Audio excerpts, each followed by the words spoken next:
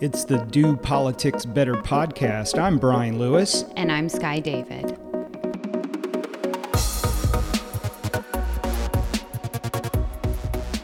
If you're listening to this, you've made it to Memorial Day weekend. From here on out, you can wear your seersucker. Yeah. Is that a rule? Or is it Easter? Easter, I'm more of a Memorial Day guy. Why? I save my seersucker for when it's hot. It feels goofy wearing a seersucker when it's 70 degrees. So, I just offended half of our listeners. Sorry about that. Wear your seersucker whenever you want to. Who cares? But we are approaching the Memorial Day weekend. We are in budget negotiations, now official. The House rejected the Senate's version of the budget on Wednesday. By the way, we're recording on Thursday afternoon, and that's setting up the conference committee, which is yet to really be put on the website. And we've talked to some legislators. Sounds like talks didn't really happen this week. Maybe some spreadsheets were exchanged, but the House pretty much told the Senate, we'll see you after the holiday. On Monday, there was this ominous announcement from the governor's office that said, tune in for a state of emergency address at 3 p.m. We got on the YouTube channel. The speech went live at 3 o'clock. We heard it was pre-recorded. Mm-hmm. And the governor kind of declared a state of emergency. He used those words, which, by the way, we're not over those words, state of emergency. I feel like a lot of good tweets could have been made about this, so some of y'all missed an opportunity. Yeah. He said he's not signing any paperwork for a state of emergency, but he was declaring one, and it was all around public education. He has a lot of disagreements with the General Assembly about the Opportunity Scholarship bill that was traversing through the House last week. We all think it's going to be in the budget. And he did not like the Senate budget. But it set the governor up. Just let's take the substance of his, 5-minute speech? And put that aside, because what really became the target was, are we under a state of emergency? And why did you use those words? We heard that a lot in the building. We saw it on social media. Republicans took after him. Certainly the governor is using the bully pulpit to communicate to the public. And he's been doing that over the last few weeks, started with SB 20, and now he's doing it with public ed. But it was a curious rollout of his arguments on Monday. And since then, he's begun traveling around the state, visiting schools, and really highlighting public education. Don't think that the governor has any pretense at all that he is going to change the minds of the General Assembly. This seems to be setting up the 2024 election. He is trying to get the base of Democratic voters to get angry. We know anger is a motivating factor in an election. Now, can that anger be sustained for the next year plus? That remains to be seen. But it's creating a lot of tension between the General Assembly and the executive branch. And by the way, it's not like it was great going into Monday's speech. But, related to this announcement on Monday, this state of emergency, but not state of emergency, we heard that former senior advisor to the governor, Ken Udy, who comes out of the public relations world. He used to own Capstrat here in Raleigh. He sold that about a decade ago, and he's been doing political work ever since. But the SB 20 public veto, the state of emergency, a lot of legislators are saying, this seems to be a Ken Udy idea. He likes to go big in the messaging, big stuff, theatrics, and have a stage and signs and the branding of what you're doing. So might expect more of that throughout the summer as the General Assembly continues to pass laws. The big story inside the building this week was that sports gambling was on the move. The Senate took it up in Senate Commerce on Wednesday, made some changes to the bill. It's going to have more revenue in this Senate version. They also added some universities to the list of recipients of the funding. We heard that Representative Jason saying he's the sponsor of the bill. He said the Senate has been communicating changes to him as they make changes. He didn't give an up or down as to what the House is going to do. Of course, he's going to have to take this bill back to caucus, but it did change in the Senate. It looks to be on a path to be on the Senate floor next week. Additionally, next week, on the House side, all eyes will be on medical marijuana. So we saw a curious move on the medical marijuana bill last week, just as we were dropping last week's podcast, because you have a daily routine where you check bills. So on the General Assembly website, you can click under the House or the Senate, bills with action by day. And that gives you a little insight into maybe what's coming, because you can see in the House and the Senate, the bills that have passed one chamber and have gone to the other, they're all in rules. But when a bill's about to move or maybe has been negotiated to be heard, it has to be officially moved out of rules. And so you can go on both the House and the Senate and see what bills are about to be moving. And this bill appeared to be on the move last week. We kind of thought maybe could it be heard this past week? Yeah, it did not. But we did get a notice that it's going to be in House Health Committee on Tuesday for discussion only. So we had heard this bill was going to move this long session. They were not going to keep it for the short sessions. It had passed the Senate earlier in the year. This will be a vote to watch, and I am sure there is a lot of wrangling going on behind the scenes, even as we're talking right here about medical marijuana. Additionally, today we got news that there was some lasting effects from the news of last week. Yeah. The dust up between Representative Jeff McNeely and Representative Abe Jones, basically the inappropriate question that Representative McNeely asked Representative Jones about him being black and being an athlete, and is that how he got into Harvard? The apology was given. The apology was accepted. There was also an incident last week. We did not report on it last week, but there was an incident during the SB 20 abortion debate in which Representative Diamond Staten Williams, freshman from Cabarrus County, was talking about her personal story with abortion. And she said that she consulted with her minister at her church. It was reported by WREL, Will Doran, that in the back of the chamber, Representative Keith Kidwell said she must go to the Church of Satan.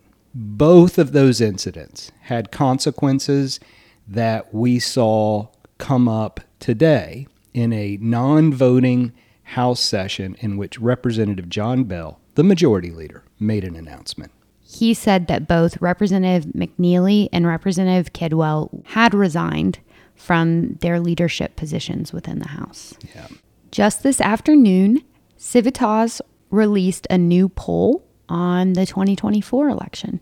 So interesting. These are head-to-head matchups from their polling showing that Lieutenant Governor Mark Robinson, in a race against Attorney General Josh Stein for governor, the two presumed frontrunners, by the way, Robinson comes in at 41.5%, and Stein comes in at 40.8%. So we're talking a razor-thin margin there, less than 1%, 0.7%. Stein versus Falwell.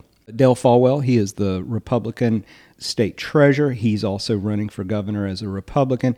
If Attorney General Stein was to face him, he would beat him 39.4% to 33.8%, certainly a wider margin. But another close race here. We had Mark Walker announced last week. He is running for governor as a Republican. That matchup is tight as well. Stein comes in at 39.4%, while Walker comes in at 36.8%. So definitely a lot of folks who have not made up their mind. I'm sure there's even a few folks in this poll that have no idea who these gentlemen are.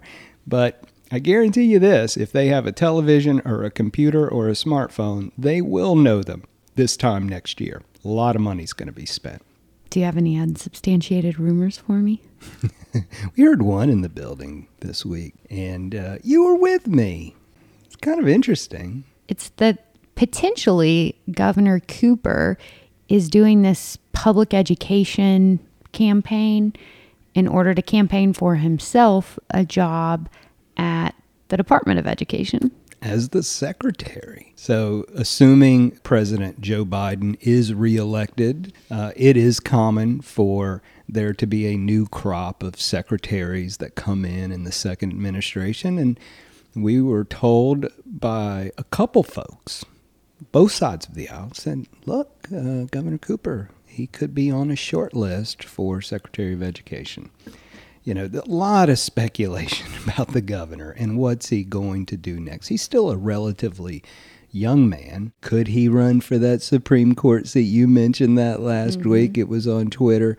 Some have him slated to run for U.S. Senate in 2026.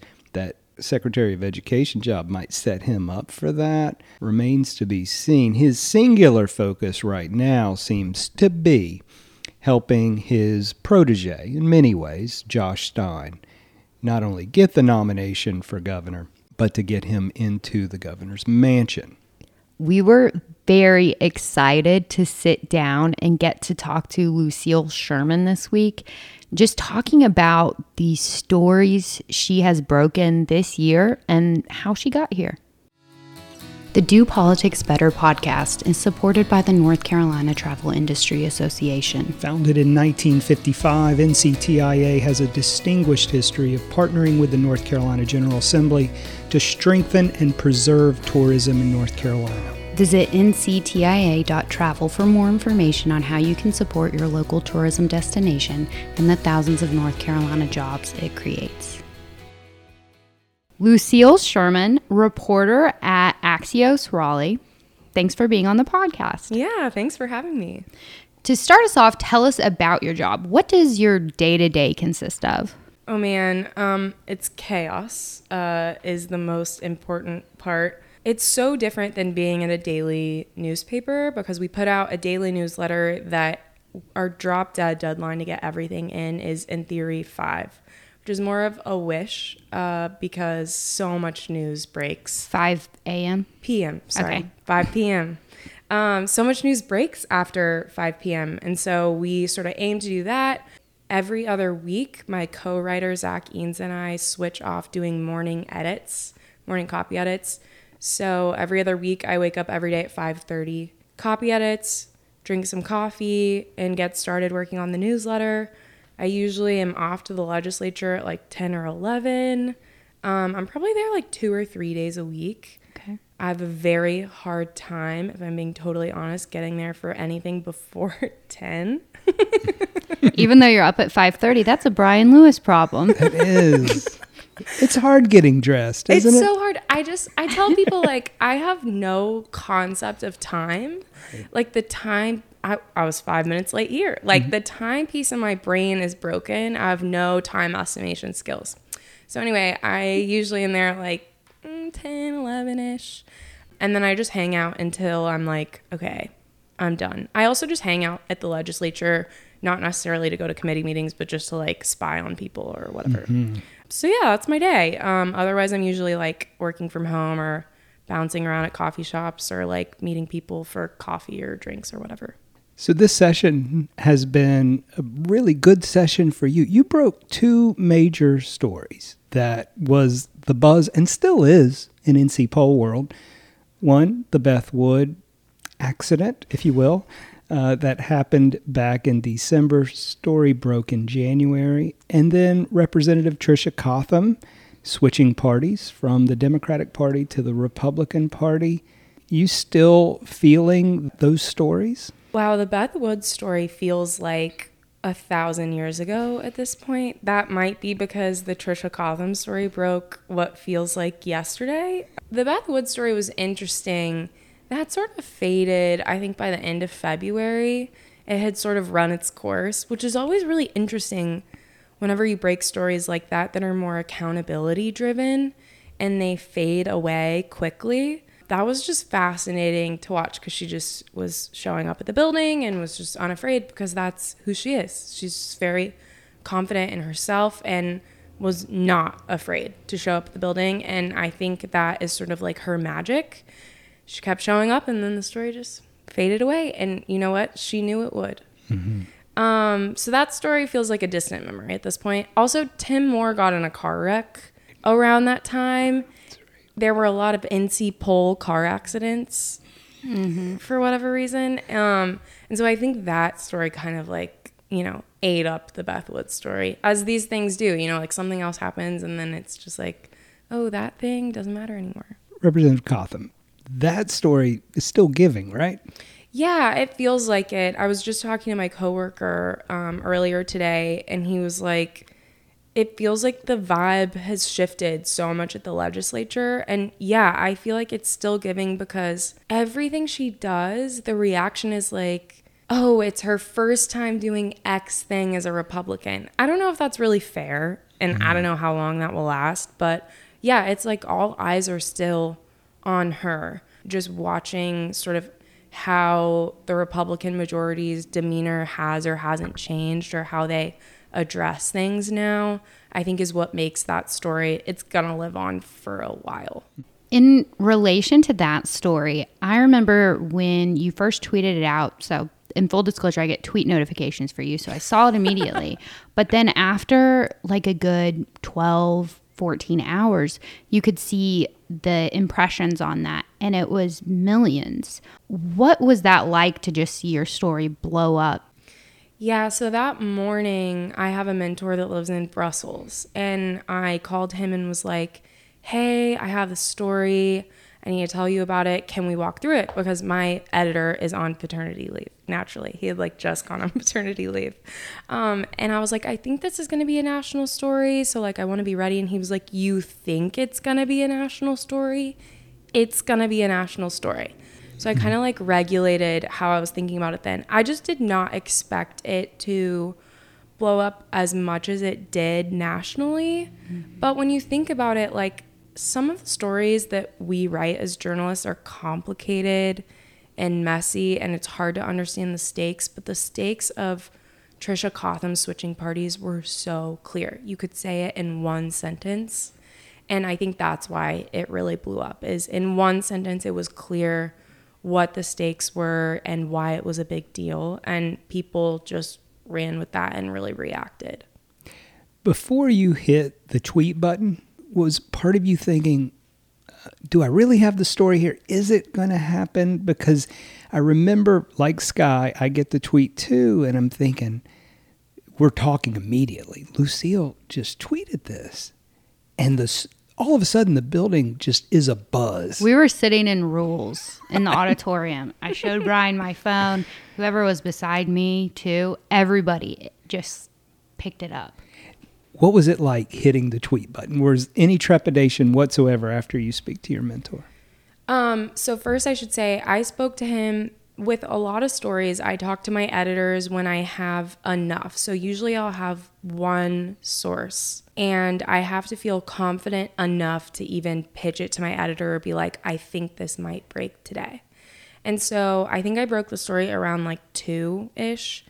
And so I called him at like 6:30 or 7. So that I was working all that time to break it. 6:30 in the morning? Mm-hmm. Oh, wow. Yeah. And then was working all that time. At minimum, we have to have 2 sources if we're going to go anonymously. I always go for 4. 3 is like what all editors would really like. And they all have to be from different areas. They can't be the same people who were like talking to each other about it or whatever. So by around, I think 12:30 or 1, I had all my sources lined up, had the story already written, and then we were giving Cotham just and sort of the people around her a little bit more time left to comment.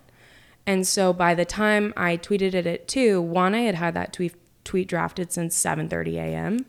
And 2, I felt really good about it. And I'm like sort of a scaredy cat about putting stuff like that out there. But I had lined everything up for hours. And so by the time I hit it, I felt really good about it, if that makes sense. Yeah. I don't tweet stuff if I haven't reread the tweet probably 30 times and talked to a lot of people about it. So a few hours after you tweeted, we get a notice from Speaker Tim Moore's press office saying the press conference is Wednesday morning. He'll be there, and Representative Cotham will be there. Sense of relief, I guess, even though you've read it 30 times, you've got 4 sources, 3 sources, you've talked to your mentors. It had to be like, oh, yeah, I got the story right. So what was interesting about that is I normally feel like that whenever the press release goes out. And a lot of the reporters in the press corps, wherever, were tweeting like, if this is true. I've never felt so confident in a scoop like that before. Like, I did not even feel that confident in the Beth Woods scoop. But I had talked to so many people, and at that point, like, it had been percolating amongst people for a while that I knew. And also multiple people were trying to get me to hold the story until after they could put out their release, or until after they talked to the House caucus or whatever. So I felt pretty good about it even before the press release went out, but I can't say that's always true. Any indication that any of your colleagues in the press corps were onto the story? I always gauge sort of how worried I should be that somebody's going to come up behind me and scoop me by how many people are chatting about it. And that morning, 1 or 2 people told me, I'm shocked the story didn't break already. Right. And then I thought, oh no. So I'm not really sure who had it or who didn't have it, but that morning I felt pretty good that it was going to get out quickly within a few hours. And so that usually makes me panic. And then my editors are like, oh my God, Lucille, can you stop spamming me on Slack? Stop calling me every 2 minutes. So yeah, I mean, I always assume numerous people know. This is a high stress job, as you just described. Like, you panic and you have to get all of these things lined up. How do you go about approaching a story? I spend so much of my time just chatting with people. Usually what happens is I'm, getting drinks with someone or getting lunch with someone or just catching up with someone in general. I try not to have an agenda when I talk to people, because people get so stressed when you have an agenda and they feel like you're just trying to get something out of them. But so many people in this realm of North Carolina politics are honestly just a joy to talk to and learn about. And so I sort of start there. And then what happens is usually someone says something offhand. And then I'm talking to someone else, a few hours later or a couple days later, and they repeat the same thing. And so usually one person says something to me and I'm like, I should probably start chasing that. And then by the time another person says something, or 2 or 3 more people say something, or a handful of people text me, then I sort of start running instead of walking on a story, if that makes sense. Mm-hmm. There's also just a lot of information flying inside the building. Offhand comments. You must get tips inside the building. We find that when we're in the building, just a treasure trove of information comes our way because people are just chatting. I think I sort of get a lot of that chatter via text because honestly, people are afraid to talk to me in real life sometimes in the building. So you guys might be a little bit more accessible in the building. For example, after I broke the Trisha Cotham story, there were a lot of people who wouldn't make eye contact with me. They were the source. Yeah, they're worried that people are going to think they're the source. I'm like, nobody's going to notice if you're making eye contact with me and smile. But okay. So I had to, normally people I wave at, were trying to not look at me. But anyway, I get a lot from sitting and watching. And people will come up to me and usually say funny things that I sort of wish I could tweet. But I feel like I get most of my information via text or actually on the phone because people are sort of afraid, I think, to be saying stuff out loud in the building. I think I put in our daily newsletter, every day we have outros where we say something funny or dumb or I like this wine or whatever. And a couple weeks ago I wrote that I walked up to somebody in the building, and I'm a loud talker. I'm very loud and the building's echoey, and they were like, first of all, keep your voice down. And we're looking around, and there were people around, and they were not wanting to talk to me, and I sat down and they were like, I gotta go. So that's usually my experience trying to talk to people in the building, unless it's a lawmaker. I get a lot from sitting, in between the corner offices or sitting outside Raven's office, stuff like that. That's sort of where I get a lot of my ideas or thoughts or something I can jump off of and ask somebody about, if that makes sense. Mm-hmm. Can we talk about Axios Raleigh for a minute? Yeah. So aside from the state politics reporting, you also do, as you said, that daily newsletter, and it is really Raleigh focused. First, can you talk about taking that leap to do this new project? Yeah, it was very scary. My dad is a journalist, and so I've grown up in newsrooms forever. I've known newsrooms since I was a little girl and spent a ton of time in newsrooms. And so the idea of leaving a newsroom felt very risky to me. Even though, newspapers are having just objectively a really hard time, it still felt very scary because it was like sort of my comfort space. And it also just felt like, I don't know, is this real? Is this right? Like, am I going to get laid off in a year or a month or whatever?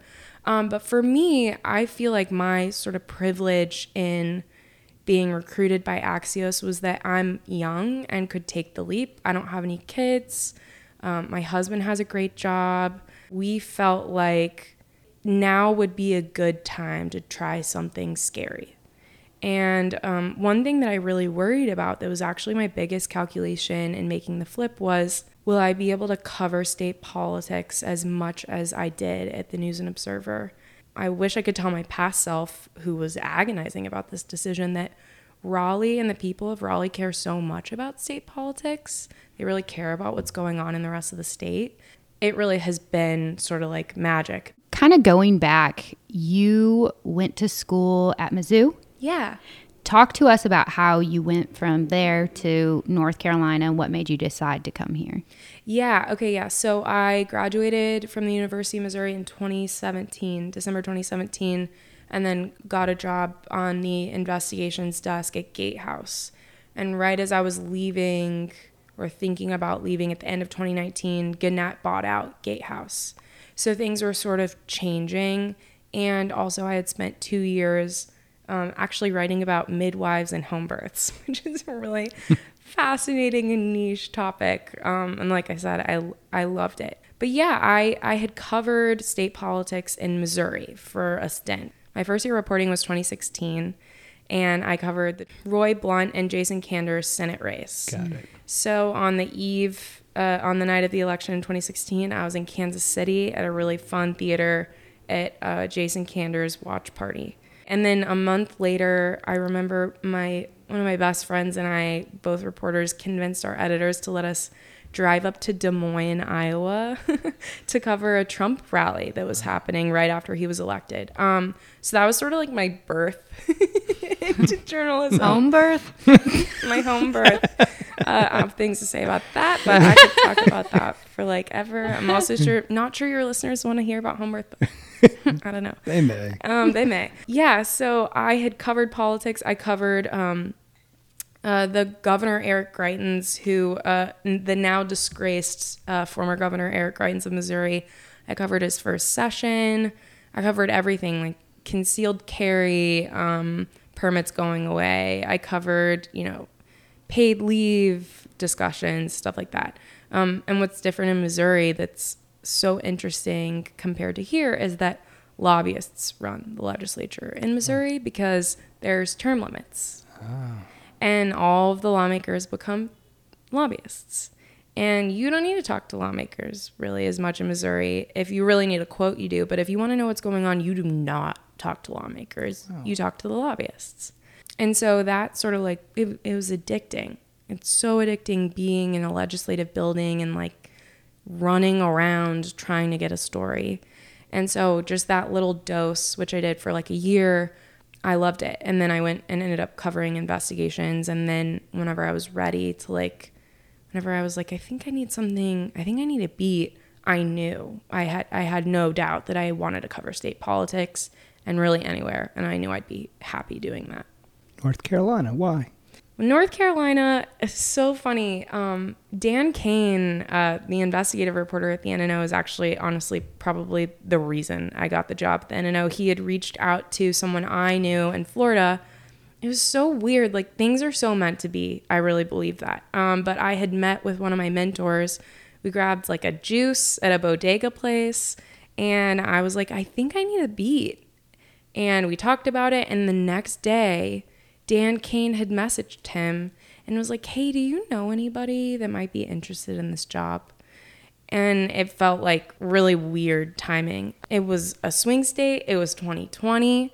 Like, it just felt like an absolute dream of a place to cover. My only hesitation was like, can I handle it? Like, am I going to be able to keep up? I've been doing one story a year. Can I really handle like daily beat reporting, like competition, deep sourcing, stuff like that? So that was like my only hesitation in making the jump, but I just did it. I got here a week before the primary. I covered, my first assignment was Bernie Sanders at Reverend Barber's Church in Goldsboro. Very first assignment. 2020. 2020, yep. I covered Amy Klobuchar that week. I covered Buttigieg that week. The primary happened. It was so early in COVID that, like, I remember meeting Jeff Tiberi at the Dem watch party, and we, like, didn't want to shake hands. It was just such a weird time. Right. And then everything shut down. So, yeah, now I'm here. How did you adapt from going to the investigative stuff to the daily beat? Was there a learning curve, if you will? It was really hard. I was confused and lost in the building all the time. And it's so hard to know who likes to give quotes and who actually knows things. And that was really the learning curve for me. Like, I need quotes to put in my story and to get information. Like, who of these people is just talking to me because they want to get in the paper? And who of these people is talking to me because they actually know things? I could say a lot more about that, but I won't. And then what really was great for me was whenever the NNO, I will forever be so grateful for this. They put me on the legislative beat for the general election. I was just in charge of covering every legislative race, which ended up being like, I focused on the big swing races. And that really helped me figure out, who should I be talking to? Who are the big players? What are the districts that matter? Who are the operatives and what do they know? And that did everything for my ability to source and understand what was happening. If I would not have been put on that beat, I have no idea how I would have covered things. But that was really like the moment where everything sort of clicked for me, I think. Sounds like your father's career had a huge impact on you. When did you make the decision that you wanted to be a journalist? Yeah, this is funny. So I'm a contrarian, I think. My parents would say I love to do the opposite of whatever people in authority tell me, which is why I think being in journalism is great for me. My dad being a journalist actually made me want to run the other way. Sure. And I remember in high school, I had to write a research paper, and it was like any topic, and I chose why newspapers are dying. And I wrote an entire essay about why newspapers were screwed and they were going in the ground, and like, you're in the wrong industry, Dad. You're going down, which is a ballsy thing to say to someone who is the sole income earner in your family. I ended up, for some reason that I don't really know, I ended up taking a high school journalism class. And then I took an intensive, the Oklahoman, which is where my dad worked, had like a young journalist class where we like literally produced a little insert to put in the paper, and we all worked on stories. And so those two things, really the class at the Oklahoman where I was working with actual journalists, the journalist who taught my class then is now at the LA Times. She's a mental health editor at the LA Times. That really made me like, oh, this is so fun. And I think really realizing that this was fun and I get to talk to people and I get to know stuff before other people know stuff, that made me really want to do it. But your paper wasn't wrong. Journalism is at a crossroads. I just watched the White House Correspondents' Dinner on Saturday night on C-SPAN. I love that's what you did on a Saturday I night. know, right? I love that. But a lot of talk about, paywalls and local journalism feeding up to the national journalism. And there was a lot of lamenting like, hey, guys, we got to fix this. I mean, there's a lot facing journalism, right? It's at this crossroads. Yeah. And everybody has a podcast these days, too. Really, for me, the calculation is not like, why are newspapers dying or why are newspapers having such a hard time? Which I should say, I don't think newspapers are dying. I don't think that's an accurate description. I think they're evolving. That is good. I like that. Yeah. Everybody's sort of just trying to figure out how we can serve the public better. And for me, the crisis is like trust in journalism and not really like, how are we going to make money? But I'm not an executive. So that's why I have that perspective. Axios Raleigh made sense to me because I want to be a part of building trust in media and helping people realize that like I'm a human and I'm really here because I care about this and I care about you. Like you're my neighbor and I want to make sure that you're getting the information that you need. So whenever you wake up in the morning, you can read my newsletter, you can drive to work and talk to your coworker on the way and be able to, banter about the news of the day or get in the elevator and talk about, what Cooper did that day or whatever.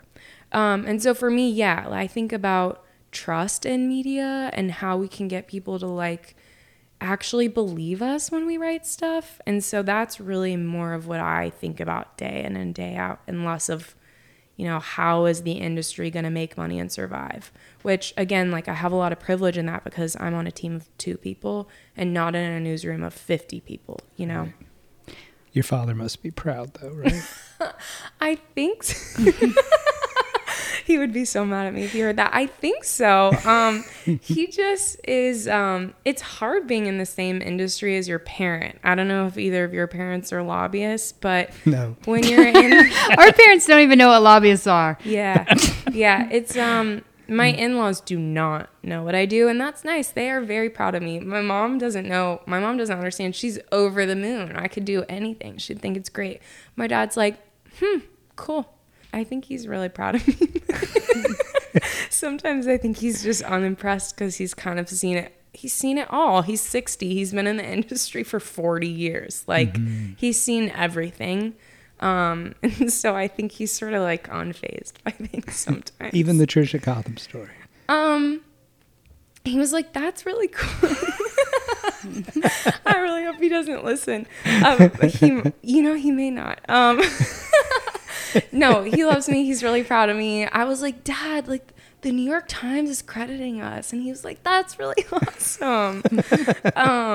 I know he's proud of me, but he also wants me to be better and better and better and better and better and helps me get better and pushes me to be better and better and better. That's sort of our relationship is I'm always trying to get better. That's just who I am as a person. And he knows that. And he also wants me to be better. He wants me to be the best. In fact, he doesn't let my ego get too big ever. He's like, that's cool. New York Times. All right, sweet. Anyway, what are you going to do next week? So yeah, that's the also editor in him. Whenever you hit publish on a story that's huge and you think like, oh, my editor's going to leave me alone for 2 weeks now. They're like, okay, yeah. So, tomorrow, what do you got? Yeah. And that's how my dad is too. Do you feel like North Carolina is home now, or do you feel in a year or two, maybe you want to go national or somewhere else? Do you feel like you've settled in here?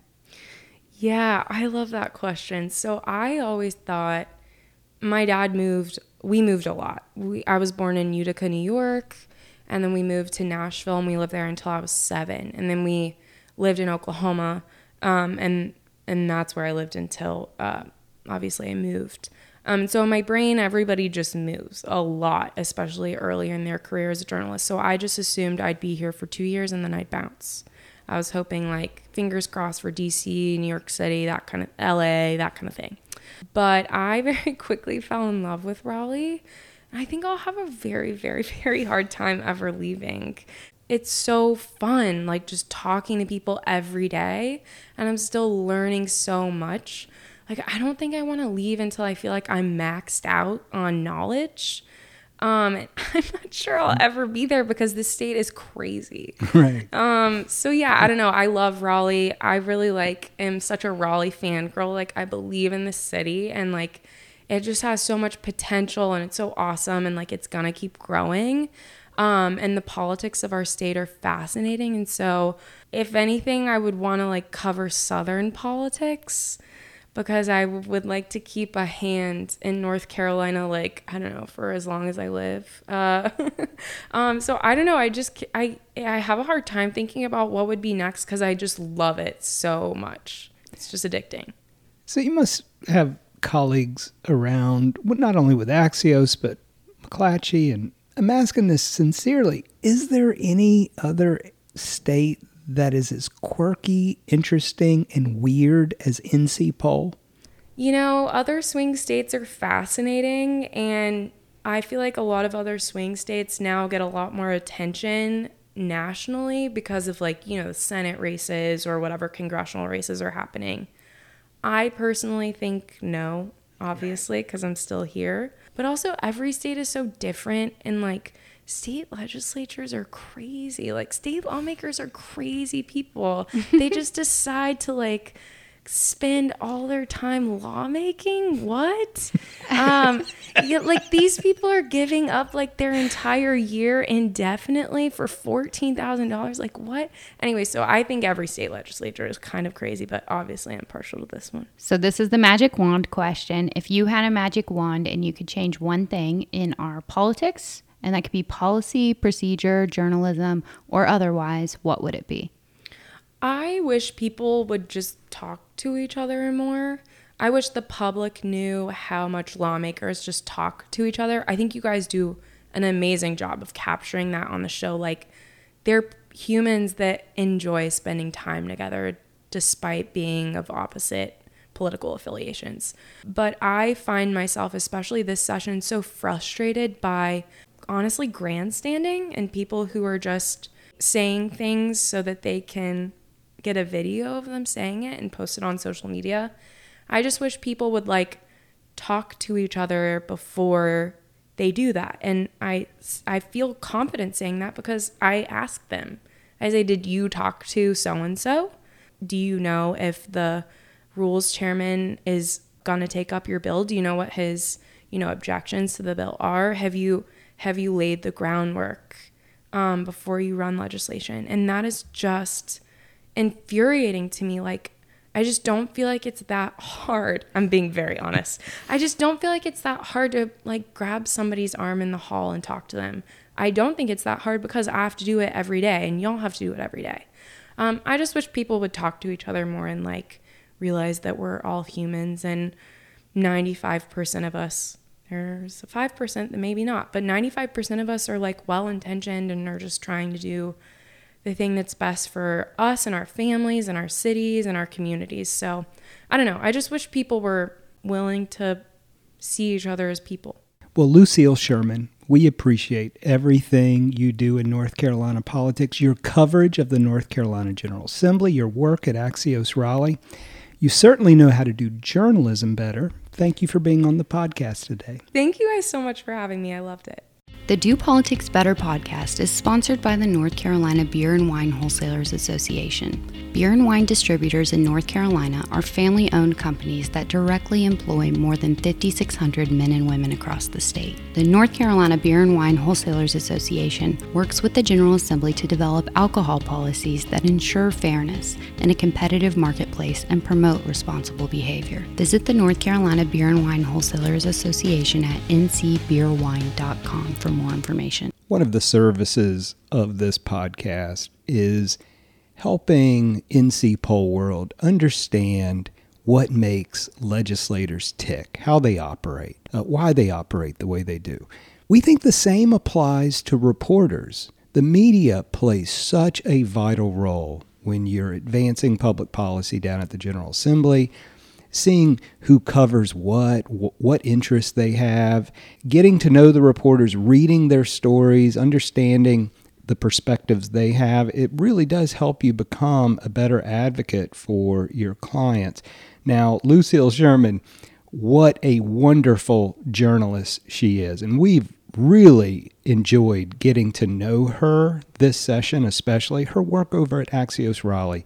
Every day, that newsletter, we get it, we read it, and it helps us understand what's going on in the General Assembly. Not to mention, she breaks a lot of stories. Lucille, thank you for being on the podcast this week. We really did enjoy it. Tweet of the week. The Tweet of the Week is sponsored by the North Carolina Pork Council, representing hog farmers around the state working hard to do agriculture better. Today, hog farms are reducing their carbon footprint by covering lagoons, reducing emissions, and generating renewable natural gas. To learn more, visit ncpork.org. So this week's Tweet of the Week is from me and Todd Johnson by association. You're welcome. I'm at Skydiving11 on Twitter. And my tweet said, this photo is from Election Day 1982. What North Carolina legislator do you think is rocking the bowl cut?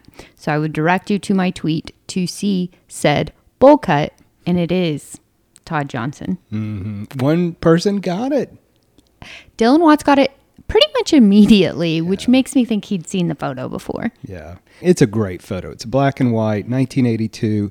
Senator Johnson is the youngest of 4 kids in the photo, dapper as can be with his little sports coat tie and his boat shoes and this mop of a haircut.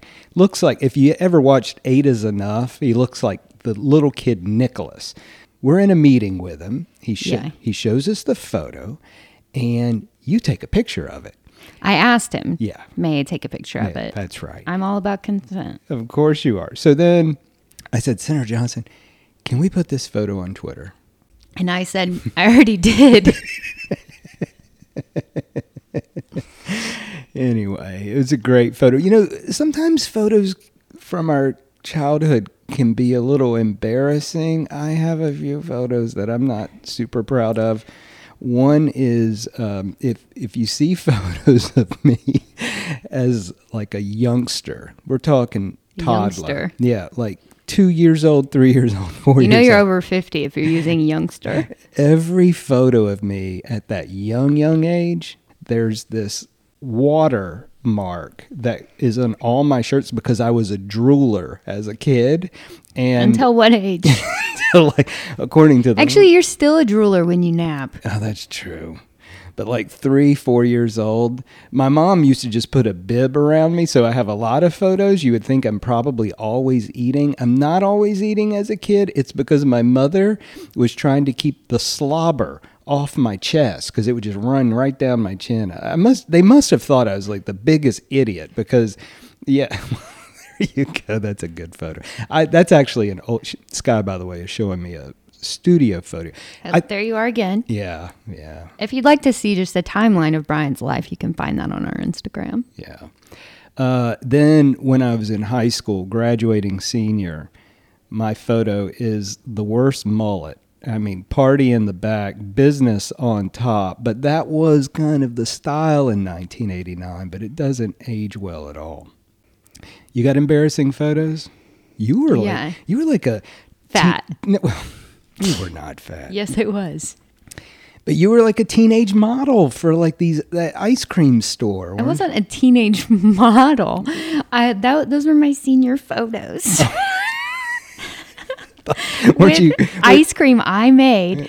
I was a manager at the ice cream place, and also I had one photo with all of my papers from the State Board of Education. They would mail me a packet that was like 3 or 4 pounds of paper every month. And I didn't have anything to do, so I read them all. So I collected all my papers, had them all tabbed out. And so I did a photo where I was throwing them up in the air. Okay. And it sits next to my brother's photo, which is much more normal with his bike. Okay. You're not embarrassed by them, are you? No. There are things that make us feel a little embarrassed. We've been talking about that today. Yeah, we've been talking about things that are embarrassing, but they shouldn't be embarrassing. Like they're just everyday things. Yeah. Downtown Raleigh, you go to some of the really cool bars, or you go into Edge of Urge, which is a great shop near where you live, up on North Person. And there is a hipster kind of community in Raleigh. And it's also at Standard Beer. Like if you go to Standard Beer on a Friday after work, you feel like everyone is so cool. And I don't feel cool when I walk in with like a suit on, or I feel middle-aged. And I feel like even some of the middle-aged people that hang out at Standard, like they dress in such a way that's so casual, but I bet their shorts and T-shirts cost more than my suit. I will say that.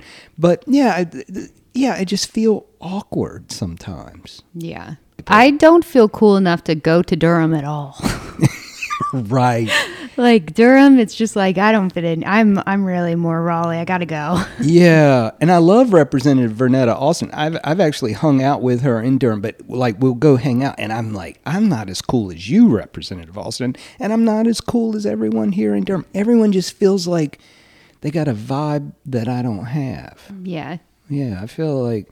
What is your vibe? I don't know. I went to Virginia Reed's birthday party a couple weeks ago at Standard. Yeah, I didn't feel cool at all. Like, I had my... Was that because you were the only 50-year-old there?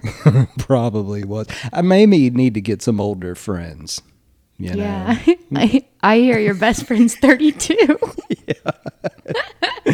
But, you know, you're an old lady at heart. Like, you're really 82. You know, I've realized that when people said that to you, like my grandma said that to me as a kid, and it seemed like such a nice compliment. You have an old soul, but I think it just means you're kind of a weird kid.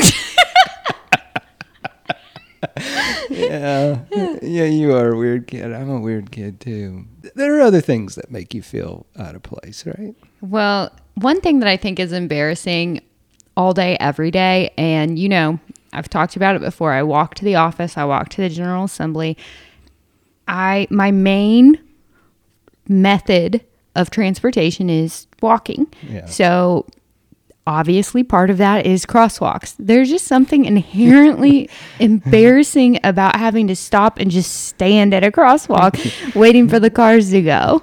But I just wish that the cars could collectively stop for me, let me go, and y'all work out when you want to go. Right. All right, this is one of the most embarrassing things for me, and this happens a lot to me at the General Assembly. You know, I've got some legislators that I really think are cool, and I'm not going to list all of them here. It's on both sides of the aisle, both chambers, and one of them, of course, is like Danny Britt, Senator Britt. I I love the guy, everything about him. Just I love his politics. I love the way he does, but I'll see him, and I'll think he's waving at me, and I'll wave back at him. He did that? Or I'll try to get his attention. Like, hey, Senator Britt, and he doesn't hear me. Oh, yeah. There's that time that you had a full conversation with him, and he was talking to somebody else. I know, man. Like, it's all thumbs. or I think he's waving at me, and I'll give him a big wave back, and I realize he's waving to someone behind me or something like that. Yeah, it's really when you think someone's waving, then you have to do the comb in your hair. Yeah, I know. And here's the funny thing. It's like, I am a 51-year-old man, and some of these legislators are like in their 30s, right? Or 40s. I'm older than you. I should not be like this, but I do. But maybe talk about that with your therapist. I think the thing is I don't feel 51. I feel like I don't know. I look up to these people who are decades younger than me. This takes me to another topic, and that's that I don't think grown men should wear jerseys. That really just took me right to that point. When I was in college and I worked at our athletic store, and I would like do the heat press, and a lot of the things that I did were like custom for the moms of football players. You know, they wanted something fun, but I once told the guy that owned the store, I was like, yeah, don't you think it's a little embarrassing when a 40-year-old man comes in and buys a jersey of an 18-year-old boy? Yeah. And he was like, please never say that to a customer. I feel weird getting wanded at the General Assembly, too. Why? I don't know. I do love the interactions with the security staff because it's always fun. But, like, I mean, they're just going all up and down your body, and I'm got my hands out, and, you know, it's beeping, and I just feel vulnerable, and and I wonder, like, you know, is my zipper up? You know, just all this stuff. Wow, a lot of insecurities come out for you. Insecurities. You know, that makes me think, I don't ever think this way when I'm going through security at the General Assembly. I'm not like nervous. TSA, I start to panic. Like I've never smoked a cigarette. I've never done drugs, but I'm like, what if there are drugs in my bag? You know, like exactly. what if I'm about to get in trouble? What if there's a gun in there? And I'm like, Sky, you don't have any of those things in there. Yeah, we got behind a lobbyist this week. And her bag, you know, you send your bag through, and they started pulling stuff out. And I almost felt... That was embarrassing. It was. I was with her, and we know her. I just had to walk away. I was like, I need to give her privacy. Yeah. Like we were standing around her because we were waiting on our stuff to come through. Yeah. I was like, oh, this is between y'all. I'll move on. And I just looked away. So she did get in the building. All's good. But, yeah. You know. Are they insecurities that you think I have? Is that why you said I should go talk to my therapist? I don't know. Maybe ask yourself that. Are they? I should probably get a therapist. Yeah. My time's about up. Yeah. All right. Enjoy the long weekend in Seapool. Next week is going to be a little more exciting with medical marijuana, sports gambling, both of those happening in each chamber. And so we are sure that we'll have some news to report. But for this weekend, enjoy family, whatever you do for Memorial Day. And please remember to do politics better. Okay, so here is... Crazy. I don't know. I feel like we could just go on and on, but we have to end this somewhere. I love that you think this state is great because it's the weirdest. That is the best. It's so weird.